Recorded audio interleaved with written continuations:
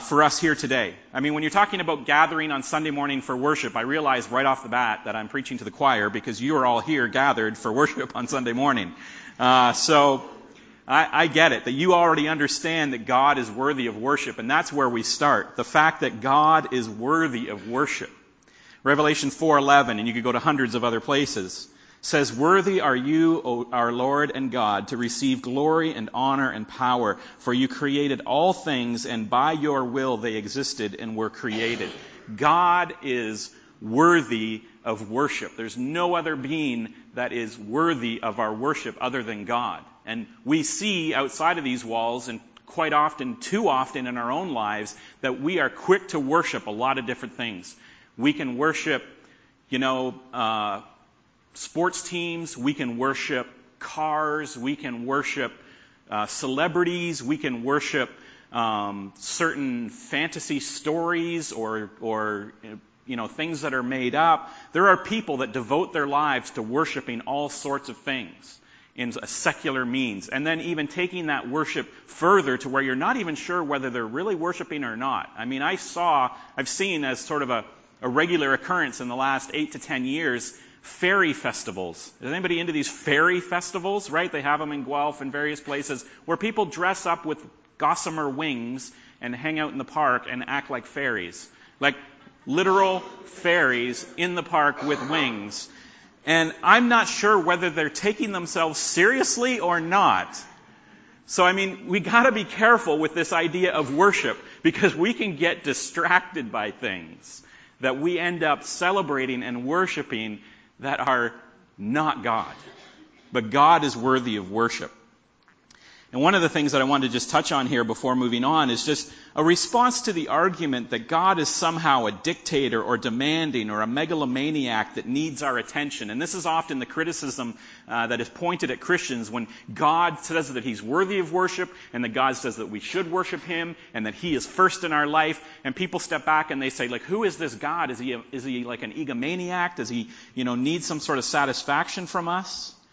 But in fact, that's not why Scripture calls us to worship God at all. Worship is a response to our satisfaction in God. God doesn't demand of us anything except that we pursue our greatest joy. And our greatest joy, He knows, because He made us, our greatest joy is found in Him. John Piper refers to this as Christian hedonism. Hedonism is just the pursuit of pleasure. And he says, Christians are hedonists. We pursue pleasure unashamedly. God has created us and ordered us such that the most joyful and healthy and satisfying thing for us is to be fully satisfied and thus worship Him. God gets the greatest glory when He's our greatest satisfaction. And to the degree that we're satisfied by other things in this world, or that we seek after and find pleasure in other things other than God, to that degree we lessen the glory of God. So God has created this amazing sort of feedback circle that says, as you give me glory that I am worthy of, you actually gain the greatest satisfaction and joy. So it is to your greatest pleasure and joy to put me first in your life and give me pleasure. And Piper goes on with a great analogy that I've used before, but I just want you to think about it this way, because this is so important to a right understanding of worshiping God. That it's not a demand of us, that God does not need us to worship Him, that we're not obligated, but in fact it's our greatest joy, and that it actually honors and glorifies God to be satisfied in Him. And this couple analogies might help. If there is a pure, clean, refreshing mountain stream, you're on a hike and you're up in the mountains and there's this beautiful, crystal clear stream. How could you give glory to that pure mountain spring by any other greater way than by drinking from it and being refreshed by it?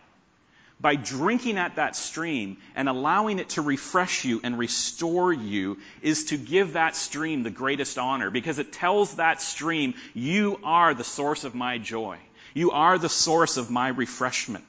And so the stream is most honored by our satisfaction in it above all other streams or all other sources of satisfaction that we could have, above all other distraction. If the stream knows, now let's just sort of personalize this stream. Imagine the stream knows that it is the healthiest thing for us in the world.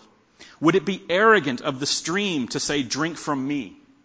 Or is the stream's desire that we drink from it and be satisfied in it the most loving thing that stream could do? It would be the worst act for that stream to say, no, don't be satisfied in me. Don't drink from me. There's a sewer pipe over there. You should go drink from that. You should go be satisfied by these other lesser things. That's not loving.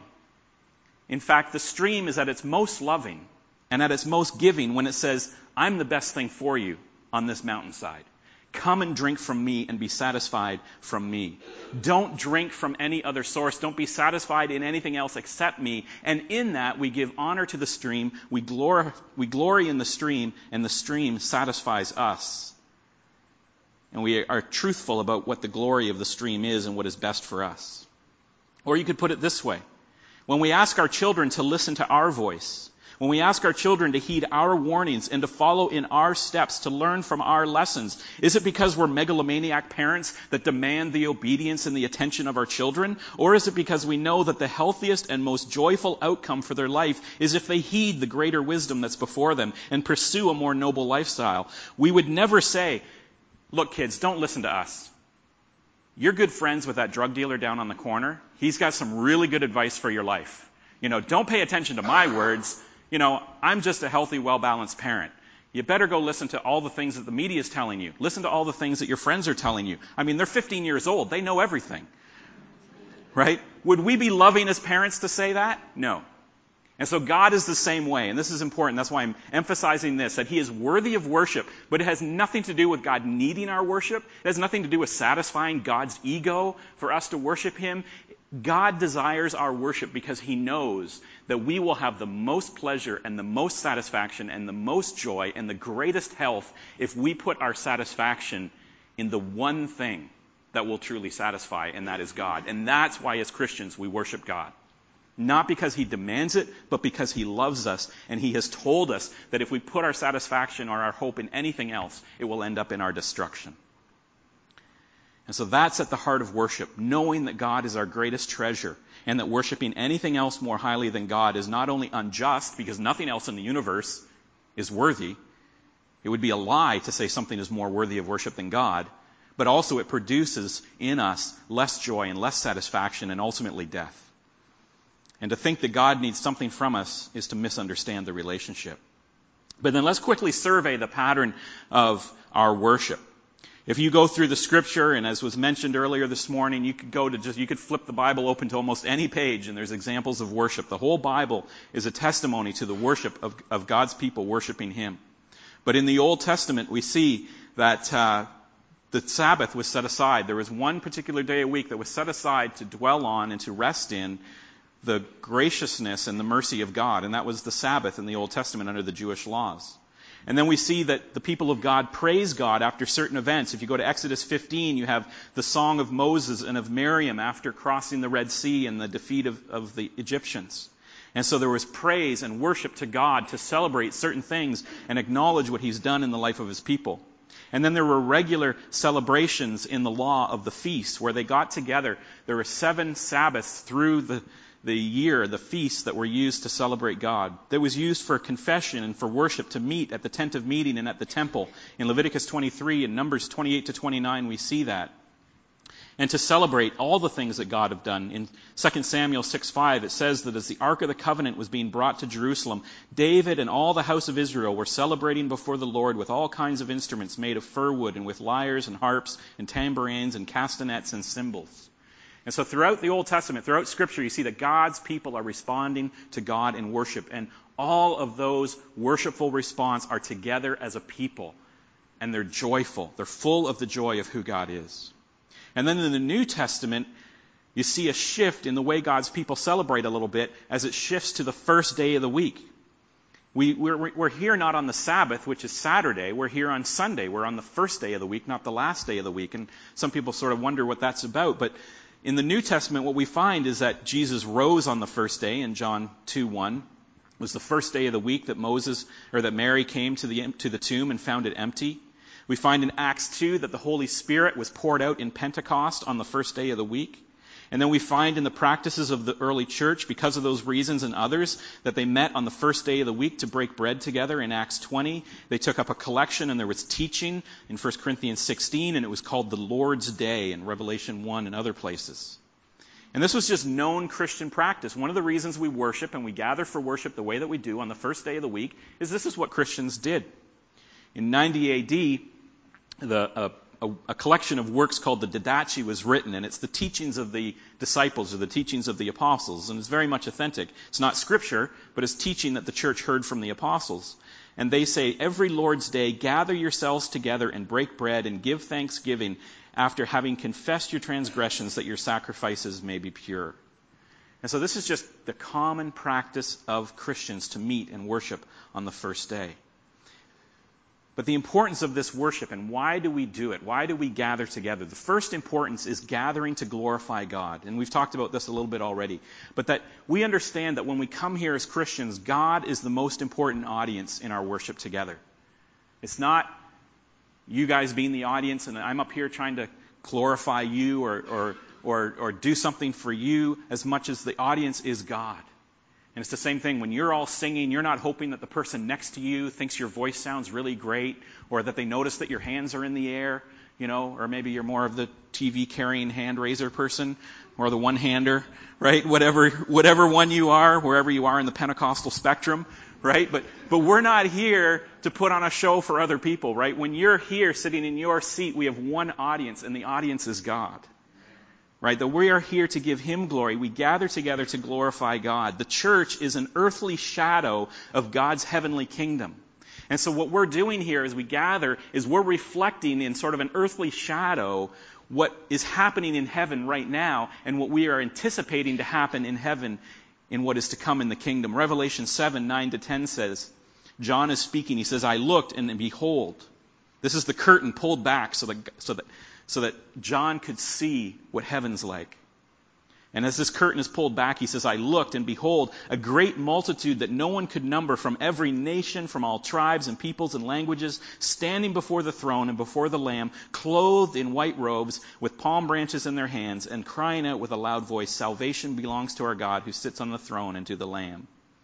And so we are just this earthly reflection of this multi-ethnic, multicultural, multi-tongued congregation that's going to sing before the throne. And so as we gather together weekly, we're experiencing sort of a foretaste of what is to come. Our worship gatherings reflect that. It's tantalizing because what is good now, but what is to come is going to be so much more. And so we only really experience worship as God describes it in Scripture and as John sees it in Revelation. You only experience worship like that here together. Right? There's something about the gathering for worship that reflects what heaven is going to be like here on earth. Secondly, we gather to edify God's people through the ordinary means of grace. God accomplishes His purposes through means, and we've preached on this before, or methods. And the ordinary means that God uses to extend gracious transformation in our lives as His disciples are things like songs and hymns and prayer and teaching and His Word and the ordinances of baptism and communion. And that means that our gatherings are filled with these means. When you show up here and we are praying or we are singing or we're taking communion or we're preaching or we're looking into the Word of God, we're doing that deliberately because these are the ordinary means of grace by which God transforms us through His Holy Spirit. So when people ask us, and I get this question, how do I receive this grace from God? How do I get my life transformed? How do I renew? How do I get healing in my family? How do I learn these things? How do I get that in my heart? How can I be satisfied in Jesus? Where do I hear God's voice? The answer is in the means of grace that God has given us. He's given us His Word. He's given us prayer. He's given us song. He's given us these gatherings. He's given us communion. He's given us baptism. These are where those things happen. They don't just happen on their own.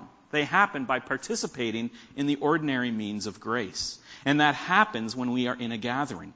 In Acts 2:42, it says, they devoted themselves to the apostles' teaching and the fellowship and to the breaking of bread and the prayers. This is the early Christian church. This is what they devoted themselves to because they know that grace from God comes from these things. Or in 1 Corinthians 14, it says, what then, brothers? When you come together, each one has a hymn or a lesson or a revelation or a tongue or interpretation. Let all things be done for the building up, and in brackets there, of God's people. He's talking about the building up of the church. And so this edification, and edification is just a fancy word for uplifting knowledge, which is a great way of putting it, uplifting knowledge. Central to that is the preaching of God's Word through careful, hopefully Spirit-filled unpacking of Scripture. And this teaching of the Word is supported by preparatory singing and responsive singing and corporate prayer and communion and fellowship and all of those things that the Scriptures talk about here. But without gathering for worship, if you're trying to live the Christian life and you are ignoring this gathering together for worship, you are cutting yourselves off from the ordinary means of grace by which God desires to pour transformation and love and satisfaction into you. One way of looking at it is, how else could you love your wife except by spending time with her or your husband? How could you complain of feeling distant from or unloved or uninfluenced by or uncared for by your spouse when you've never exercised the ordinary means of affection? The ordinary means of affection are spending time together and talking to one another and understanding one another and doing things and serving each other. But if we don't do those ordinary means of affection, then how could we complain that we don't have any relationship? And as Christians, we do the same thing too. We cut ourselves off from the ordinary means of grace and then wonder why God has not changed us or he feels distant. It's like the husband saying, oh, I love my wife. Sure, I mean, we're married. Of course I love her. But yeah, we see each other for an hour on Christmas Eve and on Easter. And now that you mention it, the relationship is growing a bit distant. Right? Like if you're only going to meet God twice a year, you're probably not going to have that strong of a relationship with him, and he can't affect a lot of change in your life. And so we gather together for the edification of each other and to receive the ordinary means of grace of the church gathered.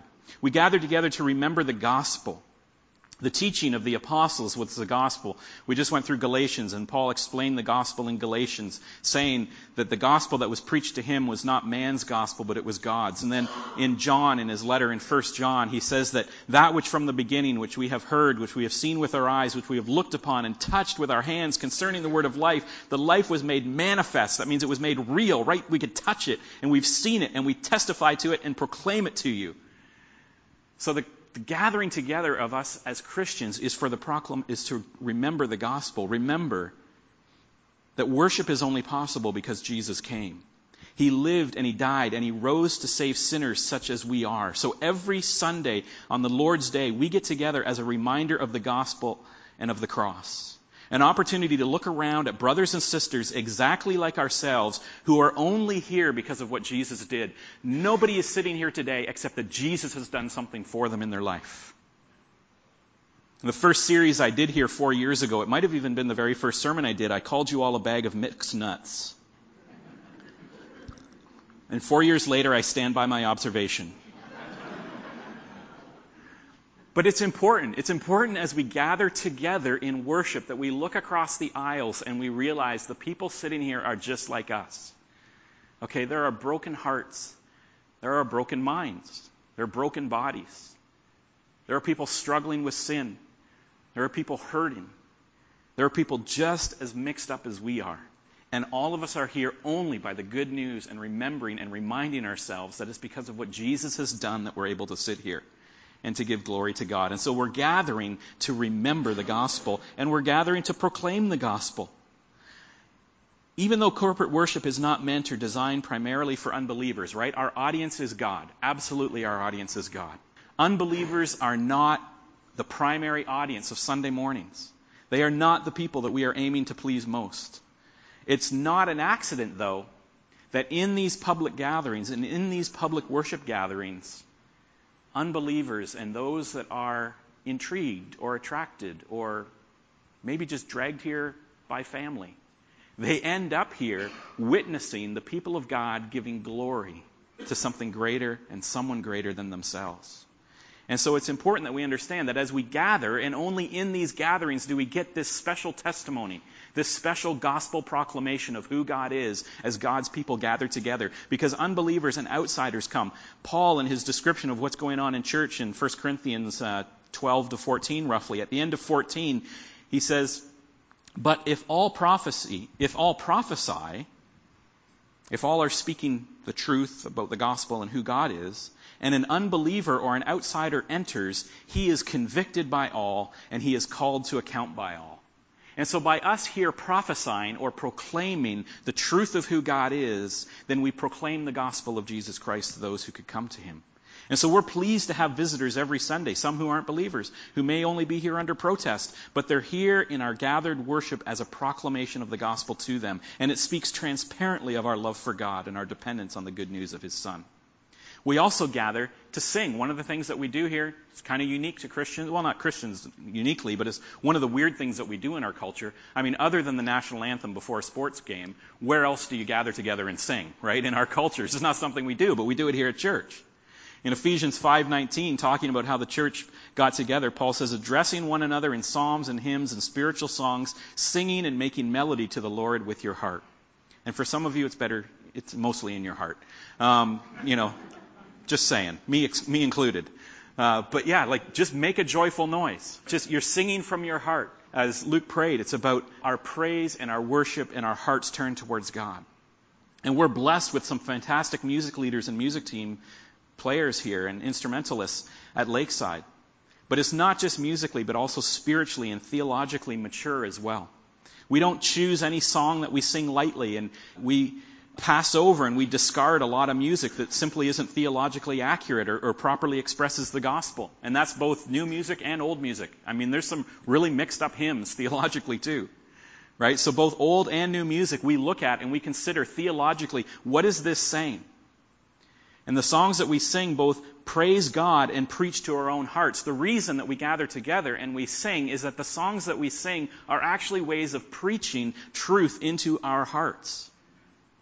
So the lyrics that we sing on Sunday are so important because what you sing on Sunday morning, you can hum it and rehearse it and throughout the week as reminders of the truth of who God is.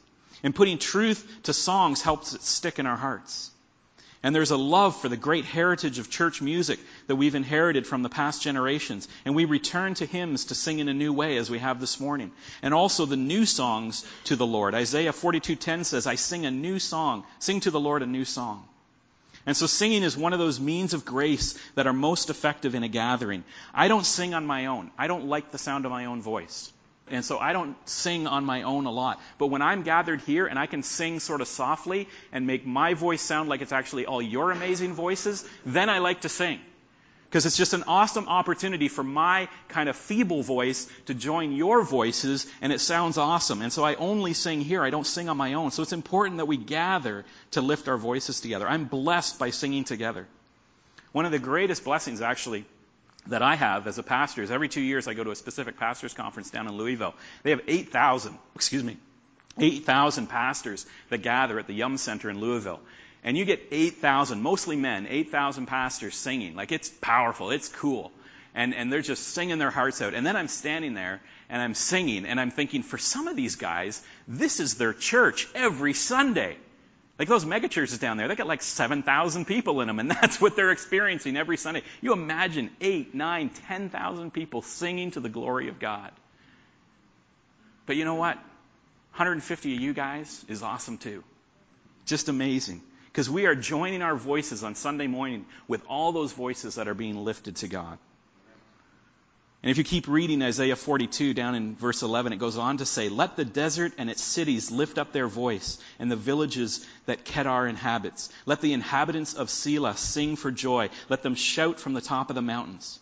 He says the cities and the villages. God calls whole villages and cities to sing from the mountains, from the desert to the coast. That would be pretty amazing, wouldn't it? If just the whole village of Halliburton was lifting its voices in praise to God. And so don't be shy when we're together. Sing out. Sing even if you sing low, and add your voice to the praise of God, because singing is important in our worship. The other reason we gather is to give. God doesn't need anything from us. But our offerings are a form of our worship, and we do it in a gathering. But not because God needs it. Acts 17 says, the God who made the world and everything in it, being Lord of heaven and earth, does not live in temples made by men, nor is he served by human hands as though he needed anything, since he himself gives all to mankind, life and breath and everything. So this is not about God needing anything that we have. He's God. That kind of answers that question. But God is honored when his people show compassion through generosity. Our giving, just like all of the worship that we do, sends the same message, that God is glorious and that God is our only treasure. That all the other treasures come after God. And He can have the first of any other treasure that we have because He is our primary treasure. He's our only treasure. Philippians 4:18 says that our offerings are a fragrant offering, a sacrifice pleasing to God. And we do this as a gathering as instructed in 1 Corinthians 16:2. It says the early church did this the first day of the week, every Sunday, in proportion to their prosperity. So that means as they prospered, they gave. So when you have a good year, you give more. If you have a bad year, you give a little less. That's the great thing about a tithe. It's 10% of 10%.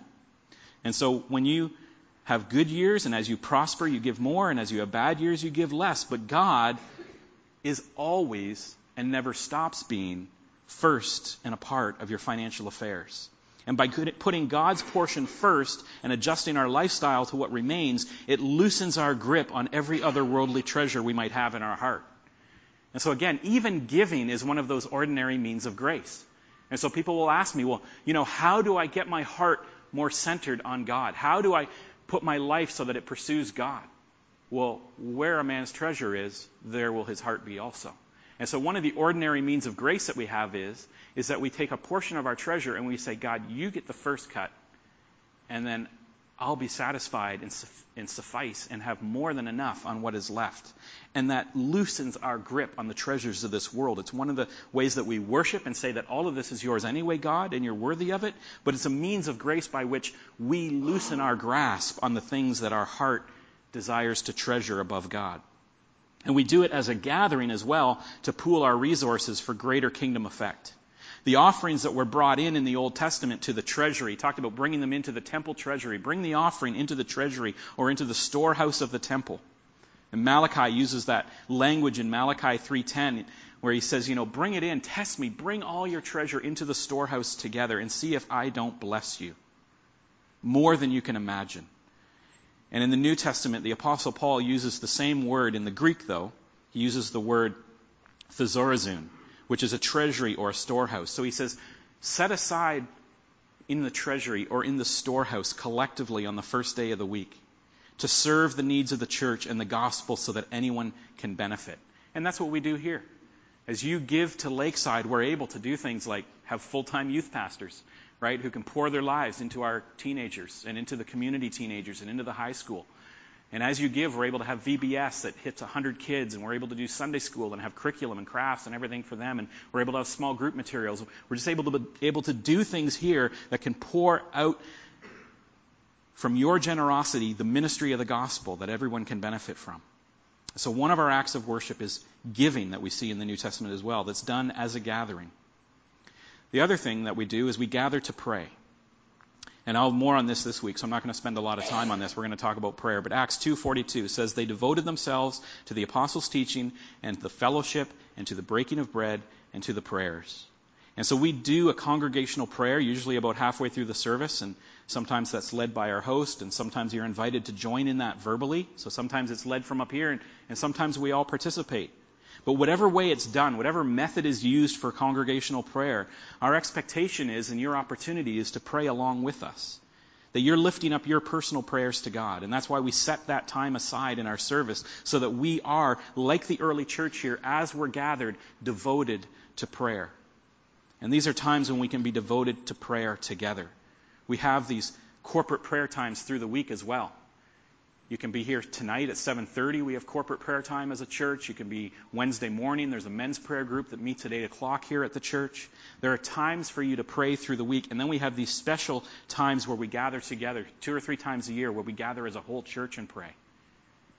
And I know a lot of you have been there, and those are times that are just rich in blessing. And we're going to have another one next week. And so I encourage you to stay after church and have a sandwich and stay with us for that. So these are the reasons that we worship gathering together, that we have one gathering for worship as Christians, because it's not just coming on Sunday because our parents did it and because it's nice to meet some friends. It's because God is accomplishing all of these things and so much more in His worship. And of course, worship is itself a lifestyle. Our focus has been on gathering, but our worship doesn't end here. We take our worship out into the world. 1 Corinthians 10:31 says, so whether you eat or drink or whatever you do, do it all for the glory of God. And so everything we are doing is for His worship and for His glory. We can sing and pray and give and read Scripture on our own, of course, and we should do it on our own. But in fact, everything that we can do can be done to God's glory. You can work on your car to the glory of God. You can do tons of you can work at your job to the glory of God, for sure. You can love and spend time with your family to the glory of God. You can even discipline your children to the glory of God. You can have a disagreement with somebody over a coffee to the glory of God. You can go and vote conservative or NDP or liberal to the glory of God, right? You can do everything in your life to the glory of God, make everything worshipful.